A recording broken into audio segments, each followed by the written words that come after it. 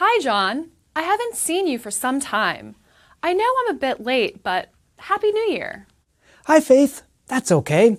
Happy 2024 to you. How did you end 2023? I celebrated by sitting on the couch and watching the ball drop. This reminds me, we should talk about how to pronounce years in American English. The most common way to pronounce years is to say the first two digits as one number and the last digits as another two-digit number, like 2023 or my birth year, 1987. We use this method of saying years at VOA Learning English.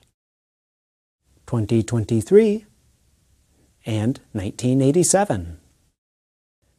With the start of the new millennium, the way that we say the years changed a little.